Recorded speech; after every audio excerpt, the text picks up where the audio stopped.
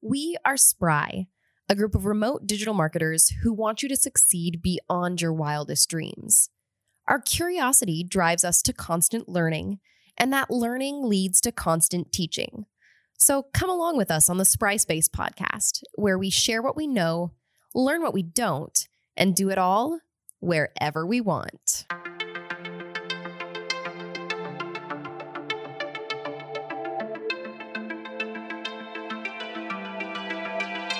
Hello, everybody, and welcome to the Spry Space podcast. I'm Lacey, and today, sitting right next to me is the most wondrous Adrian that I know. Hello. Today's topic is 6 ways, not 5, not 4, not 7, 6 ways to increase Instagram traffic. Oh my gosh, I can't wait. So, Lacey, do you want to tell us why you decided to talk about this? No, that's okay. I'm just kidding. Yes, I do. I want to tell you why. My background, before we turned the focus of Spry towards social media marketing specifically, we worked in SEO quite a bit. So my background originally when I got into this field was search engine optimization. And Instagram has kind of turned into a search engine for social media. Okay, so there was a time where I was learning very well how to optimize website pages to be found in Google, to be found in the search engines. And now Instagram has enough content that you have to optimize each piece of your content in order to be found for that interest or that location or that topic, right? And so it reminds me more and more and more of old school SEO. And so I just wanted to write a little bit about basically how you can optimize your content in order to increase the traffic that you're getting to your Instagram posts. Yeah, I am so excited to hear about this because as platforms grow and change, the algorithms change when people start to get sneaky. Exactly. And so I think that this is very, very important for us right now. Can you lead us through the 6? Okay, yes. Your 6 tips? So the first one is the one that I dislike the most. It is hashtags, okay? Hashtags, from my perspective, have become widely overused. Back in the old school SEO days, I would call those like our keyword tags. Okay. So on each website page, you could put a title tag, you could put a description tag, and you could put a keyword tag. And the keyword tag, you could basically put as many keywords in there as you wanted. Yeah. And it was like, hey, Google, here's what my content is about, right? But within your page content, you didn't even have to actually have those words. You're just telling Google, here's what my content's about, even if it's not actually relevant to the content on the page. So it's really easy to be sneaky. Yes, and I hate that because people overuse it and it makes the whole platform more cumbersome because you're looking for specific types of content and people are tagging it incorrectly. Yeah. Quick aside, you know how you can follow hashtags on Instagram? I have a few hashtags that I thought would be very interesting to me. Hashtag content strategy, for example. And I had to unfollow it because there's all these people doing hashtag content strategy. It's not at all what content strategy is. Right. And it's useless. It's so frustrating. Exactly. So people are putting all of these hashtags in that are not relevant and become overused. And at that point, it becomes useless. So hashtags is one way that you can bring in traffic, but it is my least favorite way. And in my opinion, if I could predict 5 years in the future, hashtags won't even be a thing. Like you won't even be able to put hashtags on your content. Well, maybe you could put them if you wanted to, but it would have no impact on your search traffic. Instagram will remove our hashtag privileges. It's like you put it on, all of a sudden something pops up. Okay, number 2. This one is one that I like much better than number 1, and that's location tags. Okay, do you use location tags very often? I do. On your personal content and on brand content? Yeah, on both. I will say that sometimes I'm careful on my personal because sometimes I don't really want people to know exactly where I am in the moment. But if I go and I create something later, I might tag the location. I do use that. It definitely can up a cool factor. The one thing I will say is that you can tag something in location wise that you've never been. That's true. I used to live in Boston, and I will sometimes find old pictures like a Throwback Thursday or whatever, and I will tag Boston as my location because that's where the picture was taken. But then people would be like, are you in Boston? I'm like, no, I'm not. And so there's two different places that you can use location tags. One is in your feed content, right? Like in your grid. So you create a post, it goes in your grid, and before you publish it, it asks location. And so you can click that, and first thing it'll do is it'll pop up a list of locations near where you are because it's assuming that you're doing it instantly. Well, you're probably not. But if you were, you can pick from all the locations that are closest to you, or you can type in something and it'll pull up the location. So that's one place. The second place that you can do it is in where? Your story? Yes, so good. 2 points for you. In your Instagram stories. And so people find content that is tagged by location by searching for it in the discover function. So let's say, for instance, you are a brand and you're looking to network with other brands in your local community. You might go on to Instagram, go to the discover function and search for your city. And then you can go through and see all of the most recent content tagged with your city in both people's feeds as well as people's stories. And so that can kind of give you an idea of who else is utilizing Instagram that same way, and then you can connect with them. One thing I can't remember if Amber mentioned this in one of her podcasts, but it was genius. It was about location tags. If you are a business, create something photographable. Yes.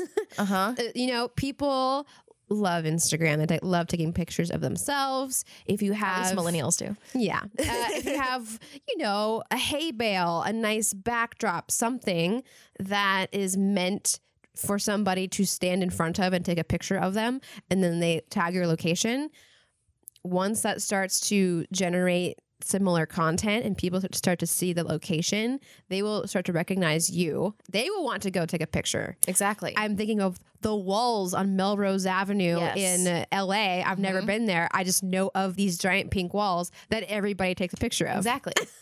One of my favorite accounts that I work on is a space, basically, that we market for. And there's like one large kind of landmark. I don't know if you'd call it a landmark, a structure, one large structure that is very photographable, right?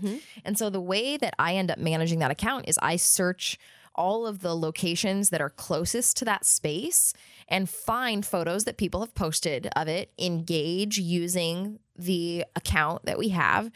And that can also be used for any local business with a retail location can use Instagram, search for their own locations and the ones closest around them to find the people who are already trafficking the space that they're located in. It's brilliant. It is brilliant. I love it so much more than hashtags.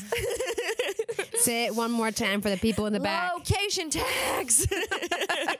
Okay. Number 3 is alt tags. Okay. This is one that I don't know yet how useful it actually is, but I can't help myself from experimenting with it. Okay.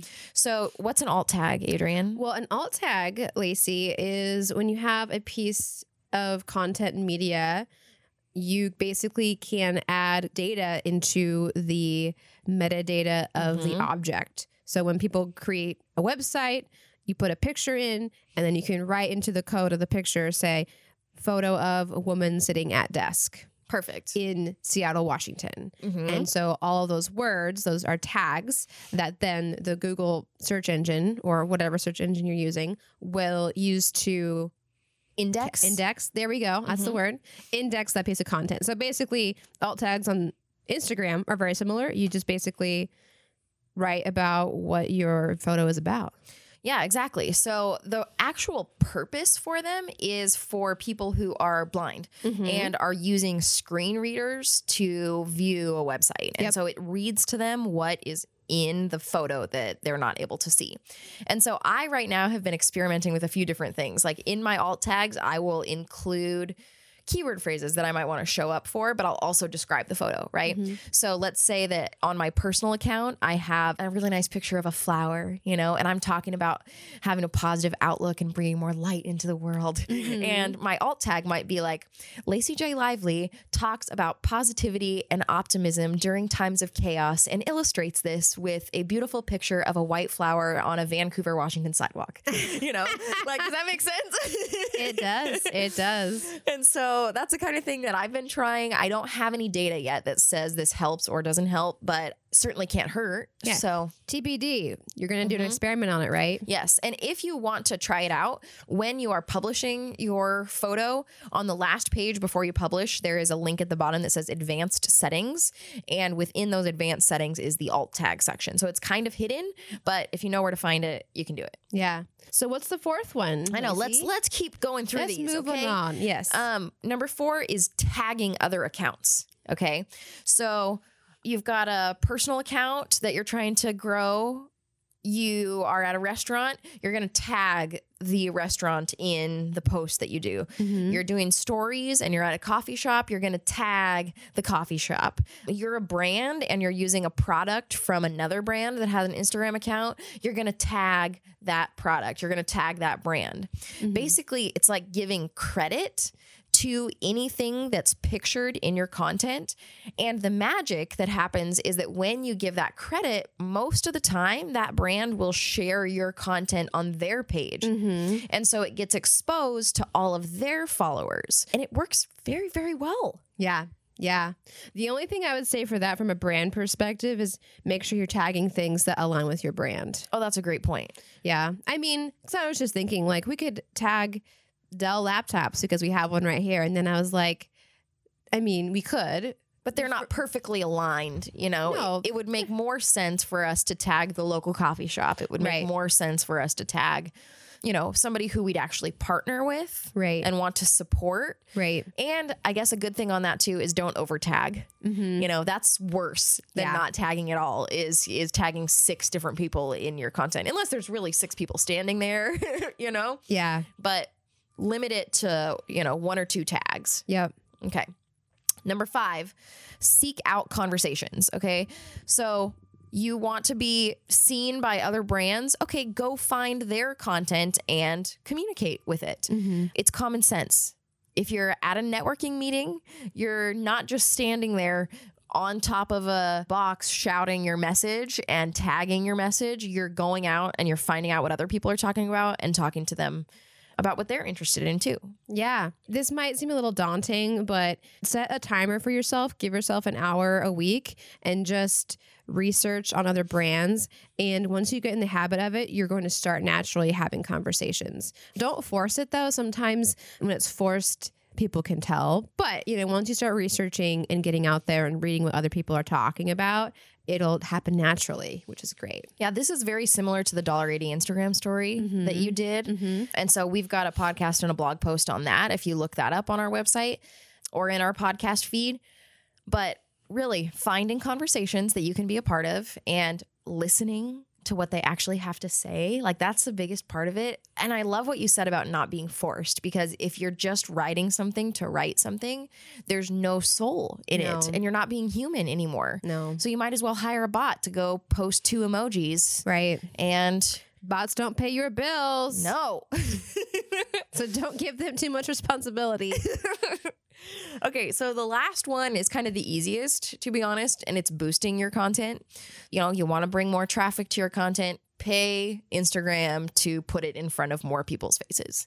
The biggest tip that I would put towards that is make sure that the audience that you're boosting it towards is targeted. Yep. Facebook and Instagram are both kind of tricky with this, where they walk you through a setup wizard for boosting your content. And it's like, oh, we recommend that you boost this to all people in your state from 18 to 65 years old. And you're like, okay. Cool. Yeah, you have to really watch that, or else you'll start getting some very odd engagement. Yes, absolutely. So target your audience towards people who are the gender, age, have interests and hobbies that are within the people who would be your target demographics. Exactly. And you don't have to spend a lot of money on it. Do micro experiments. Spend $10 over 2 days, spend $15 over 3, spend $50 in 10 days, you know? But you don't have to spend hundreds and hundreds of dollars at all for this to be an effective way to bring in traffic. Exactly. Okay, those are my 6. How did you like it? Very Great. much. Yeah. She I don't thumbs know up why I'm just giving a thumbs up. You just hired a bot to do your job. I for love you. it. I love it. Great. Okay, at the end of every Spry Space podcast episode, we do what? We talk about where we've been working remotely lately. Okay, so my favorite spot we've been working remotely lately is Adrian and I decided a few months ago that we wanted to launch an online course. And I don't know about you, but like doing new big projects in your normal workspace is hard because you're distracted by your normal patterns. And so you fall into just doing your email and your tasks. So Adrian and I decided we were going to do a 2-day mini retreat. I say Adrian as if you're not standing right. No, you and here I I am. decided. Me. Yep. So we booked a pretty cheap hotel in Adrian City and one night and came here and just worked, a day and a half here together. Yep. We didn't get the whole thing done. If Nope. we would have, it wouldn't have been very good. Okay. I'm being honest. Yeah. But we're working on an online course that we're going to launch. And so we worked in the hotel here together. No distractions. No distractions. We focused. We worked so hard. We worked until like, what was it, midnight? Yes. It was almost like being in college. Yeah. With a roommate and you're just working so hard. Okay, you do this and I'll do this for a minute. Exactly. Okay, Teamwork. Let's take a 10-minute brain break. Yeah. It was fun. Very effective. Okay, if you enjoyed listening to us and you want to hear more from us, where can you find us, Adrian? You can find us at thinkspry.com or at all of our social channels at ThinkSpry. You can also find us at the Spry Space Facebook page where we talk about social media with social media managers. Beautiful. Yeah. Okay, we hope you are all having a good day. We hope that you're feeling confident and peaceful or ignited. You go back and forth. Feel that ignition, feel that ignition. Yes. Of inspiration of creating your content and feel that peace of being organized and getting it done. Exactly. Okay. Have fun. Talk to you later.